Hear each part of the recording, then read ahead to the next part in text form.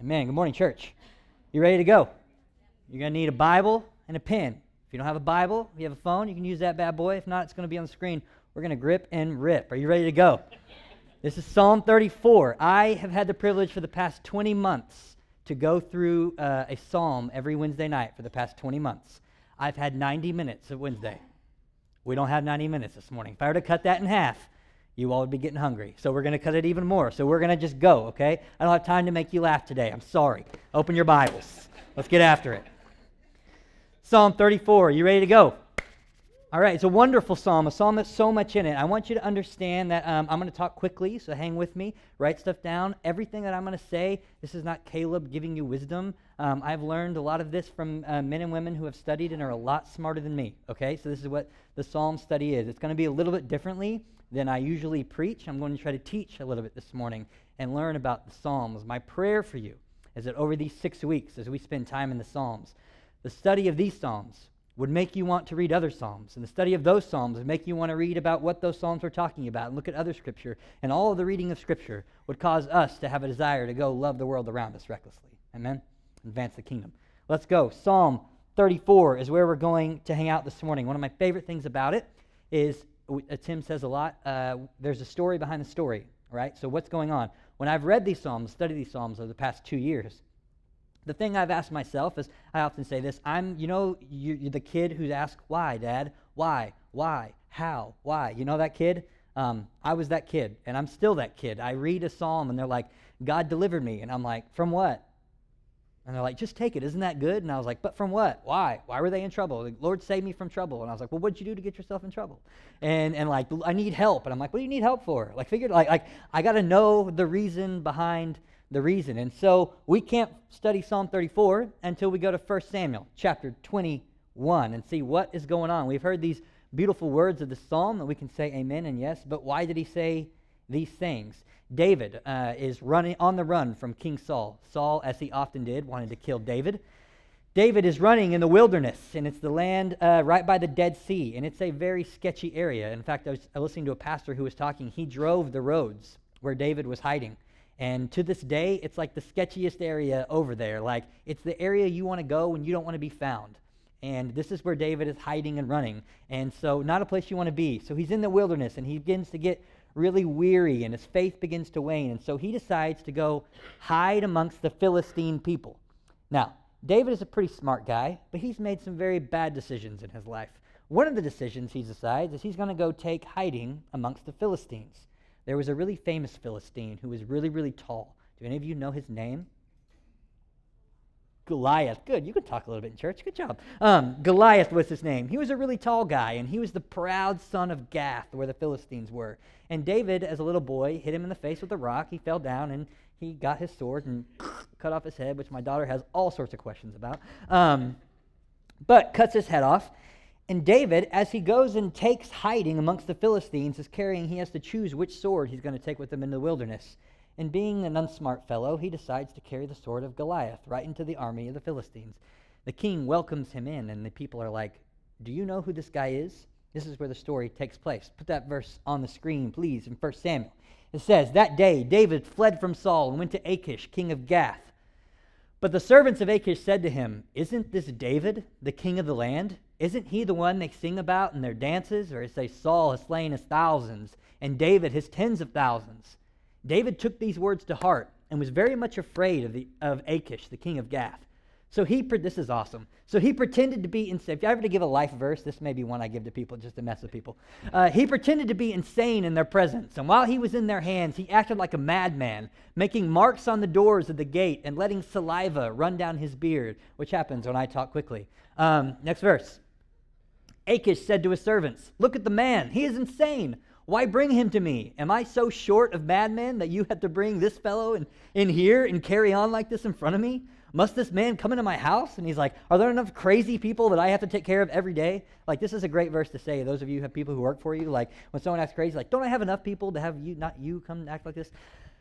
There was a big superstition back in the day when people acted crazy, that you didn't want to kill that person because most people are like, why didn't they just take him out? Well, because that's like bad juju. Like, I don't want to mess superstitious. Like, if you take this person out, It's going to be more bad things for us. That's why in the New Testament, when you have the man who's possessed by demons, he's living amongst the tombs. They don't want to mess with him. There's a superstition. So David is like, now this guy wants to kill me, so I'm just going to go nuts, and I'm going to start scratching on doors and, drooling all in my face. And this guy's like, get him out of here. So David gets out. Samuel 22, verse 1, it says, David left Gath and escaped to the cave of Adullam. When his brothers and his father's household heard about it, they went down to him there. All who were in distress or in debt or discontented gathered around him, and he became their commander.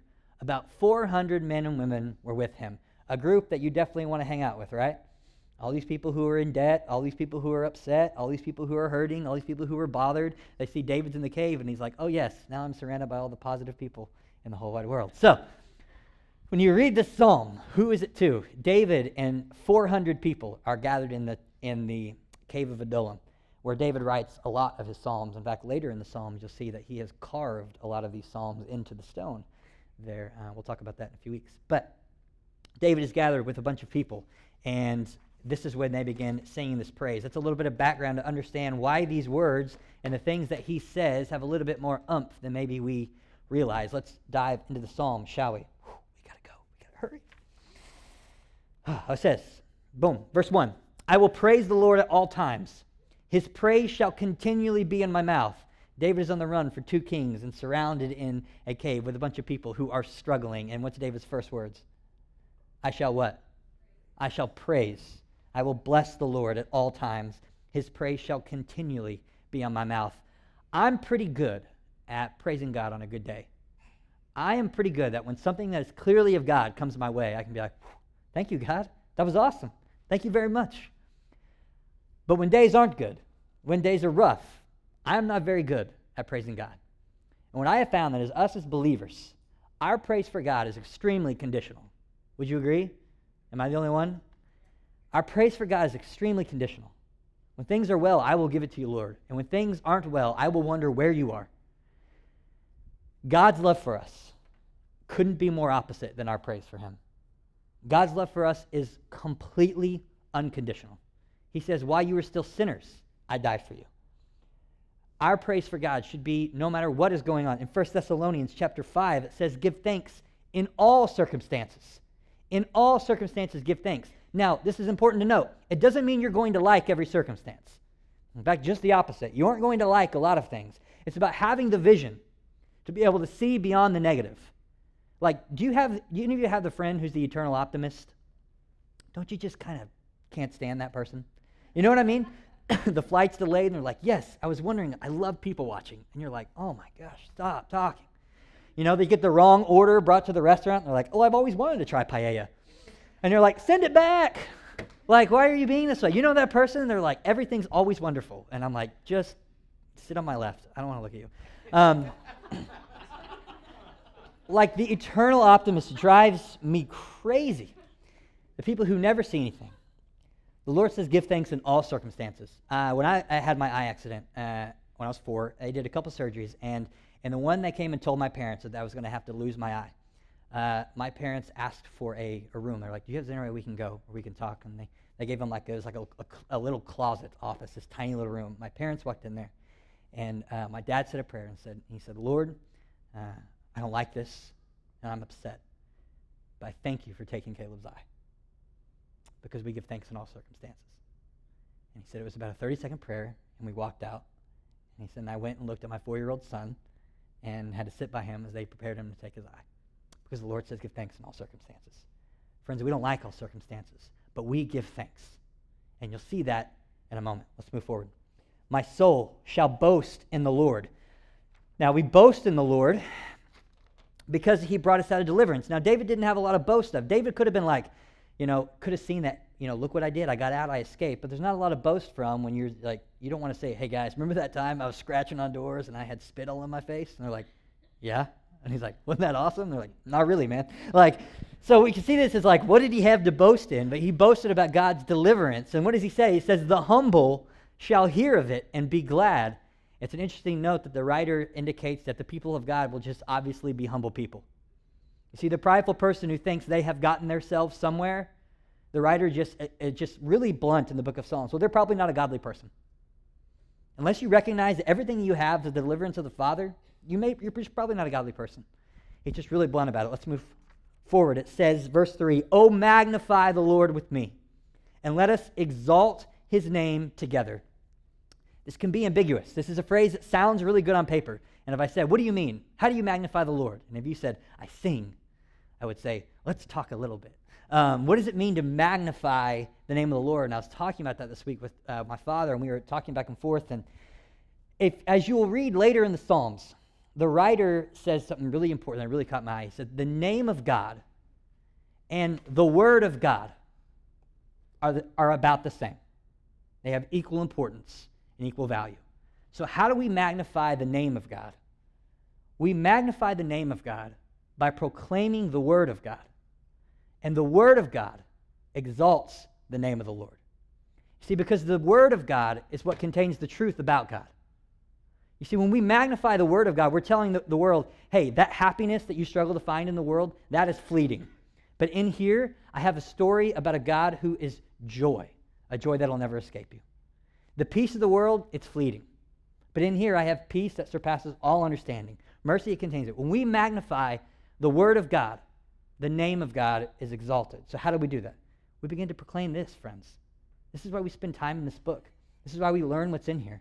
So we magnify the name of the Lord. It says, magnify the Lord with me. Let us exalt his name together. This is a group effort. Would you agree? Far too many of us, and myself is very much included in this, we tend to be bystanders.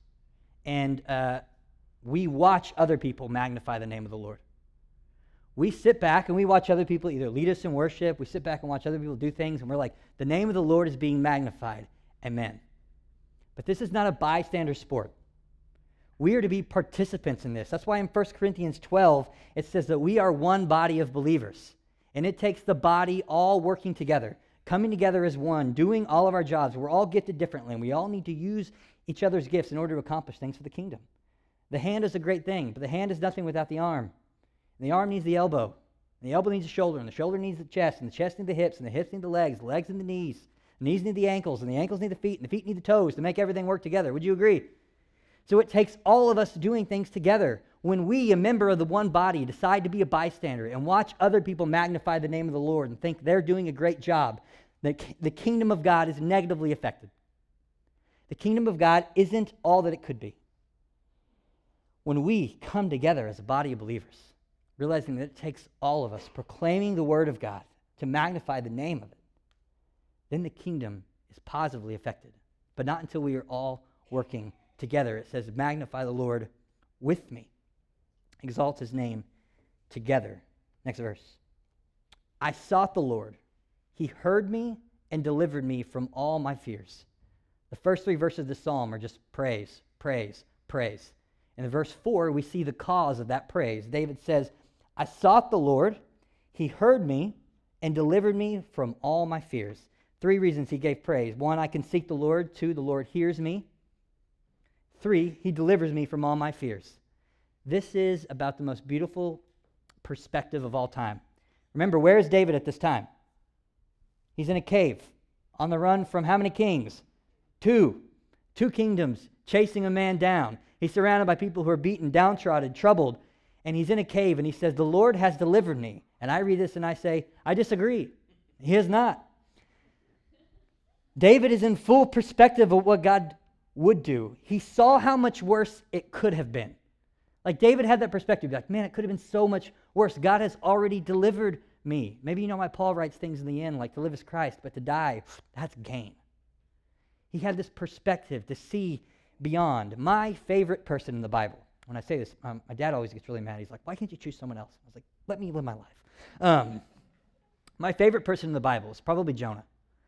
And it's because he is who I relate to most. I would love to be up here and be like, I think I relate most to Paul. But that's a lie. I don't relate so. Other than like the description of Paul is that he's a short, balding man with a hook nose, a hobble when he walks, and a high cackling laugh. Doesn't that kind of ruin the Bible for you? Can you like That's not what I think of when I think of Paul, but this is Paul. So sorry if I ruined it for you. I would love to say I'm like Peter, because we can kind of rip Peter, because like he's kind of a loudmouth and he cut a guy's ear off. But so I'm probably like Peter. I'm like, yeah, but he was also like the father of like a lot of churches. I'm more like Jonah. God tells me to do something, and I'm like, yeah. He's like, go to Nineveh, but I could go to southern Spain, and sip on frozen margs under some palm trees. Like that's what I would rather do than go to Nineveh. Like in my mind, when I think of who I'm most like, it's probably Jonah, a guy who time after time after time, God brings him an idea, and he's like, that sounds good, God. I'm going to hang over here. You do your thing, and I'm your fan. You know the story. He says, go to Nineveh, and he instead wants to go to Tarshish, which we all would choose. And on the way to Tarshish, he's on a boat, and a storm comes, and he throws himself over. Big fish comes and swallows him up, and he's in the belly of the fish, and he begins to say a prayer. And his prayer isn't, I'm sorry. His prayer isn't, help me out. His prayer is what? He says, thank you. Thank you for the fish. Thank you for the storm. Jonah had this unbelievable perspective to say, whatever plans I had for myself are worse than being in the belly of the fish with the Father. Whatever plans you have for your career, they are worse than anything that the Father has for you. Whatever desires in the life that you have painted in your head for yourself, they all pale in comparison to a life that anything that Jesus has. This is perspective. That I can see deliverance even when it's not in front of me. I mean, can you think of a time in your life, an instance in your life, that you would have been worse off had it not been for the grace and love of the Father? Isn't that the easiest thing to think of in the whole wide world? Like, I can give you hard things to think of, but think of your life. What would you be worse off without the Father? I'm sure your brain is running right now. My daughter looked at me the other day, and she said, Daddy, can I ask you a question about your eye? And I was like, sure, baby girl. And she goes, will you ever see again? And I was like, you better believe it. I get to heaven, I'm walking around like this, and I'm going to tell you what everyone looks like. And she goes, heaven's going to be awesome for you, and just ran out of the room. And I was like, deliverance is coming, friends. I'm not waiting on God to give me some crazy healing. Those of you who experience loss and pain, deliverance is here. It's at hand. We live in it, amongst it, right now. And all of this idea, this is when we get so caught up, we get so off track. David didn't lack confidence of what God would do. So he could claim confidence in the midst of the struggle that God will deliver me. He already has done it. God lives outside of our world of time and space and everything like that. He has already won. And we live under new covenant, friends. This was pre-Jesus. We know the end of the book. We win. Deliverance is at hand. We can claim confidence in trials and struggles. Let's move on. They looked to him, and they were radiant, and their faces were not ashamed. When one seeks and magnifies the Lord, notice how it switches from I to what? They. This is what I believe. When somebody seeks and magnifies the name of the Lord around you, you will begin to remember the things that God has done in your life, and you will magnify the Lord as well. When we proclaim and magnify the Lord Jesus, it calls others to him. It says they looked to God, and they were not ashamed. Earlier in this, it says he boasted in the Lord, and now it says they looked, and they were not ashamed. Have you ever prayed to God? He answers you and delivers you. Are you quick to give him the praise publicly? Or do you, like so many believers, tend to sugarcoat it and water it down so not to be seen as that weird Christian? You know what I mean? Like, how did that happen? Like, why do you come into work so happy every day? I just, I like my job. Or, God gave me this job. God gave me an opportunity to live and walk and breathe today, and all glory belongs to him. You know that person that never says, see you later? Like, hey man, see ya. And I was like, God bless you. God bless you. That guy's awesome.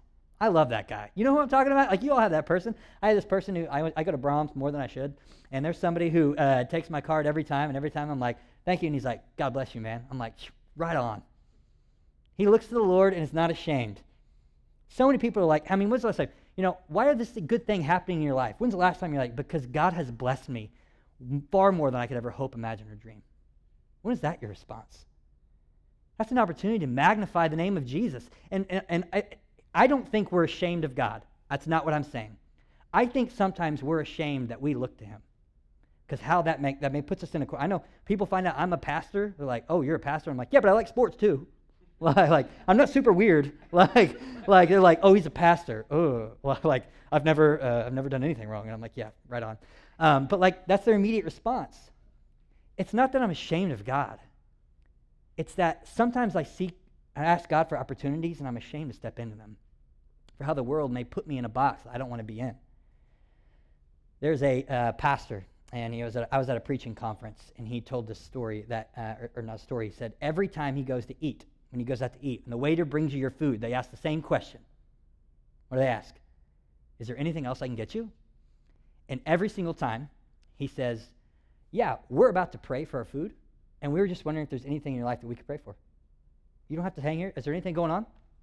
Anything at school, work, home? Anyone sick?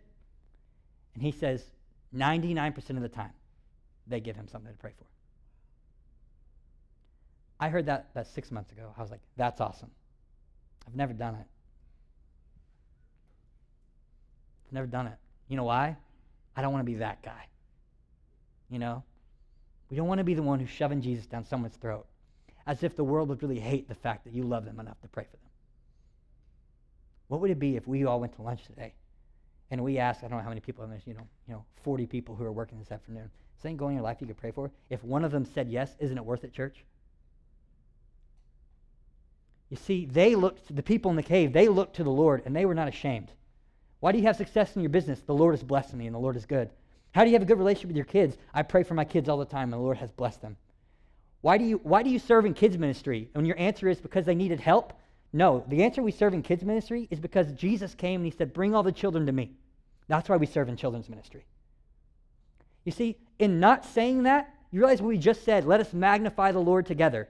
By sweeping the Lord part of our life under the rug, we are missing it. We are not magnifying the name of the Lord. We, in fact, are hiding it. Because we don't want to be seen as that weird Christian. Like, God bless you, man. Just say bye. It makes me feel weird. What do I say to that? God bless you too?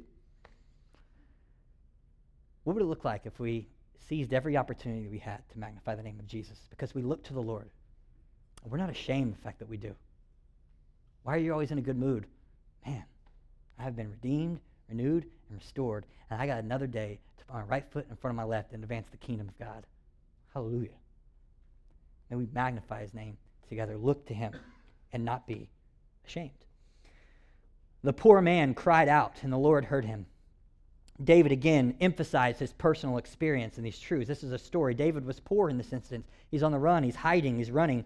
The angel of the Lord encamps all around those who fear him. Man, we don't have time to get into this today, but this is like one of the most cool theological moments in all of the Bible. This is one of the few times this phrase, the angel of the Lord, is used, and most scholars believe this is crazy, and we don't have time to talk about it, but this is actually Jesus before Jesus. The angel of the Lord is mentioned a few times in the Old Testament, and he's not mentioned in the New Testament because he's not the angel of the Lord. He's a man. He's Jesus. But in the Old Testament, you have a few instances of Jesus, and it says he's encamped around them and was with them. Now you know why Jesus says something in the New Testament. It's like, I will never leave you, nor will I forsake you. David could experience this even then. How much more could you and I experience it now? It's a tangent we don't have time for. Moving on, verse 8. Verse 8. Oh, taste and see that the Lord is good. Taste and see. After telling of his own experience, David challenged him. David's like, if you don't believe me, taste it and see. This is David's invitation to the reader, the singer, anyone out there this morning, right now in your seats. If you don't believe anything I said, let me invite you to taste. If you don't believe anything that I've said this morning, let me give you an invitation to taste and see that the Lord is good. Now be careful. This isn't sampling. Okay, this isn't Sam's Club on Sunday afternoons. I'm not asking you to sample and see that God is good. This is why so many people say this phrase, and you've probably heard it. I tried religion. I tried God, and it didn't work for me. It's because they sampled and they didn't taste. Tasting is trusting in God, looking to God, seeking God, loving God, engaging with God. Tasting is a full exposure to all of our senses. Tasting is giving your heart to the Lord and seeing that he's good. If you sample and try to see that God is good, you will not. You will not see. Sampling is not tasting. It says, taste and see that God is good. It says, moving forward, it says, the young lions lack and suffer hunger. Those who seek the Lord shall not lack any good thing. David had seen this picture in the wilderness time and time again. He's seen young lions walking around suffering hunger. In David's mind, like, if the older lions can get food for the younger lions, are you really worried that God's not going to take care of you? Like, it just didn't compute in his head. You know what I mean? Like, how do you not see this? Like, if even the lions are fed, why are we questioning God? Friends, listen, it says, those who seek the Lord. This is like a period sentence. This isn't like a maybe. Listen to the all affirmative words. Those who seek the Lord shall not lack any good thing. This is Christianity wrapped up in shoe leather right here. So many times we preach things, the churches preach things that are only useful for us, those of us sitting in this room for 30 minutes. This is Christianity in shoe leather, taken out the door. Those who seek the Lord shall not lack any good thing. Every good thing is from the Father. This doesn't mean you're going to go home to a new, 60-inch 4K Samsung when you get home. That's not what we're saying. This may not be what the world says is things, but this is why this says everything that you need, every good thing, love, joy, peace, patience, kindness, goodness, gentleness, self-control, mercy, all of these things, every good thing. This is why Paul said, I possess nothing, yet I have everything. Paul says, I have nothing, but I possess all things, for Christ is with me. I have every good thing that comes from the Father.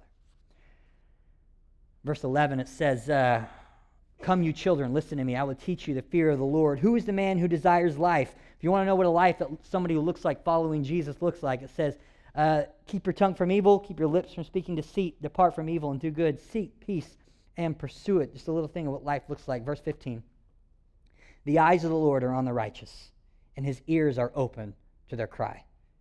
The face of the Lord is against those who do evil, to cut off the remembrance of the earth from them. This is what I know to be true. I'm not certain of much, but I do know that every single one of us in this room, including me, have a trouble or a struggle in your life right now that you have yet to take to the Lord. I mean, did anybody disagree? There's something that you have been a decision in your mind, financial trouble, marital trouble, relationship trouble, problems at work, things with your kids, things that's going on in your mind, struggle with anxiety, things that you have yet to take to the Lord. And you have a God who says, listen to this verse, the eyes of the Lord are open to the righteous, and his ears are open to their cry. We've just read, the Lord hears and delivers. And we all have things that we have yet to take to the Father. Do you realize that all you have to do to get your answer and to get deliverance is to take them to the Father, to say, Jesus, I need you today. I need you today more than I did yesterday, and I'm going to need you tomorrow more than I did today. If we would be a people who understand that we have a God who hears and answers our cries. And I'm not saying he's going to give you the answer that you necessarily want or the one you think you need, but he will answer you if you ask. It says, ask and it will be given to you. The implication of that verse is you would ask if you would receive if you would ask. But the problem is so many people don't ask. I hear from people all the time, I need answers on this. And I'm like, well, have you prayed about it? And they're like, no, but God knows my heart. And I'm like, well, you still have a sinful nature. I don't care how long you've been a believer. Your heart will not always be a sinful nature. You will not passively seek God. You will not passively request things of God. And we use this excuse, well, he knows my heart. Well, that's not how relationships work. He needs his children to come to him, and he says, I will answer you. But that's a relationship. And it says, the face of the Lord is against those who do evil, to cut off them from the remembrance of the earth. This is hard. This part's hard. The unbelieving friend, my unbelieving friend, those who have chosen to go against God, to reject the Father, to choose a life of sin, to leave their spouse, to abandon their children, and they find out their child gets sick, and they fall on their knees, and they ask God to heal them. God doesn't hear that prayer. He doesn't ignore the child, but that prayer, the unbeliever has no right to ask God for anything first except salvation. And if you can trust him enough to get on your knees and request healing, just trust him. He says, all you have to do is trust me and hear. You don't even have to ask for forgiveness. That's not actually in there. Forgiveness has been on the table since the cross. It's already offered to you. All you have to do is put your trust in Christ, and you'll be reborn, renewed, restored, redeemed. All of those things will be at hand. The last time I was on the stage, friends, I told you, all of our names will be written somewhere in the book of life, or will never be removed, or they will be written in sand, or the wind will come and sweep them away, and we will be forgotten. This is why we magnify the name of the Lord, church. This is why we proclaim the name of God. Because there are far too many people out there that have yet to put their trust in him. And they aren't experiencing a life with confidence and hope and deliverance that comes with a relationship with Jesus. And we have it in our pockets. So magnify the name of the Lord. Do you get the urgency behind the psalm? He finishes here. We'll just read this. Many are the afflictions of the righteous, but the Lord delivers them from them all. You will not be free from pain and trouble just because you've trusted Jesus, but you can be confident in the Lord's deliverance. You will still experience trouble in this life. We live in a fallen, broken, evil, sinful world. You will experience pain. You will experience trouble. But he says things like, take heart, I have overcome the world. I have overcome it all. I don't know where you are this morning, friends. What a beautiful psalm, huh? If we had 90 minutes, we could maybe grasp 2% of it, but we don't. This morning, there are things that you and I have yet to take to the Father. I pray every time I step on the stage that we would leave a little bit differently in the way we walked in, or you would make the hard choice not to. We have a Father whose ears are open to his children, who says, ask and I will deliver you. Friends, we can live in deliverance, but a relationship with Jesus means we have to go to the Father. We are just like the people in the cave. There are people in here who are struggling with issues at work. They're struggling with loss that you've experienced. Health diagnosis is in here. I mean, you want to be real? There are if you just feel the room, there are needs in this room. There's problem with children. There are financial problems, relationship strife, loneliness, people who want to have a companion, people who want to have children. There are wants in this room. And the Lord is saying, bring those to me. Cast all your cares on me. I have ears to hear, and I will bring you deliverance. If you would just ask. Church this morning, we need to be a church that says, Lord, I need you. I need you more today than I did yesterday. I'm going to need you tomorrow more than I did today. And he will deliver you. Maybe in here you've never trusted Christ. Let me tell you something. Forgiveness is on the table this morning. It's right there. It's already been offered to you. All you have to do is trust him. All you have to do is trust him. It's there. It's on the table. There is nothing more. Hear me say this. I will be up here. There will be people up here who would love to pray with you. Micah and Tim, Christy, Leslie would all be up here. There's nothing on earth, guys, would you agree, that could happen to us today that we would love more than you to trust Christ. I could win the lottery 5 times, go home, and someone fill my home with cash. My son could say his first sentence, I love you, Dad. There's nothing that could happen to me more today that could be more important than you trusting Christ today. Nothing. Don't leave this room the same way you walked in. There's nothing better than that. So I don't know where you are this week, friends, but it's my prayer that we as a church would magnify the name of the Lord together. Amen. And that we would take the word of God out, and the name of God would be exalted, because there are people, the same struggles that you and I have, there are people in this world who are walking with those same struggles without the confidence that we have, without the hope that comes with a relationship with Jesus. That shouldn't be okay with us. That should fire us up. We should walk out of this room a little bit passionately, ready to talk to the person who gives us our food today and ask them a question. Ready to pray for our neighbors, ready to send a text or make a phone call to that person that needs us. Would you pray with me this morning? Lord Jesus, I pray this morning that your name is magnified in this place. That we would call out to a God and say, Lord, we need you because you have ears to hear and want to deliver us. So may we call out to you today, Father. May we proclaim the word of God, trusting that the word of God is so powerful that it will magnify the name of God and that many people be brought to you. Lord, for those in here that never put their trust in you, the Lord you desire to hear their prayer, to meet their needs, if they would just put their trust in you. Forgiveness is already on the table. They don't have to ask for that. That was done on the cross a long time ago. You've offered it. May we step into it today, Jesus. May we look to you and not be ashamed. May all glory and honor and power and praise be yours forever and ever. And may your name be magnified as we lift you up together. It's in your name we pray, Jesus. Amen.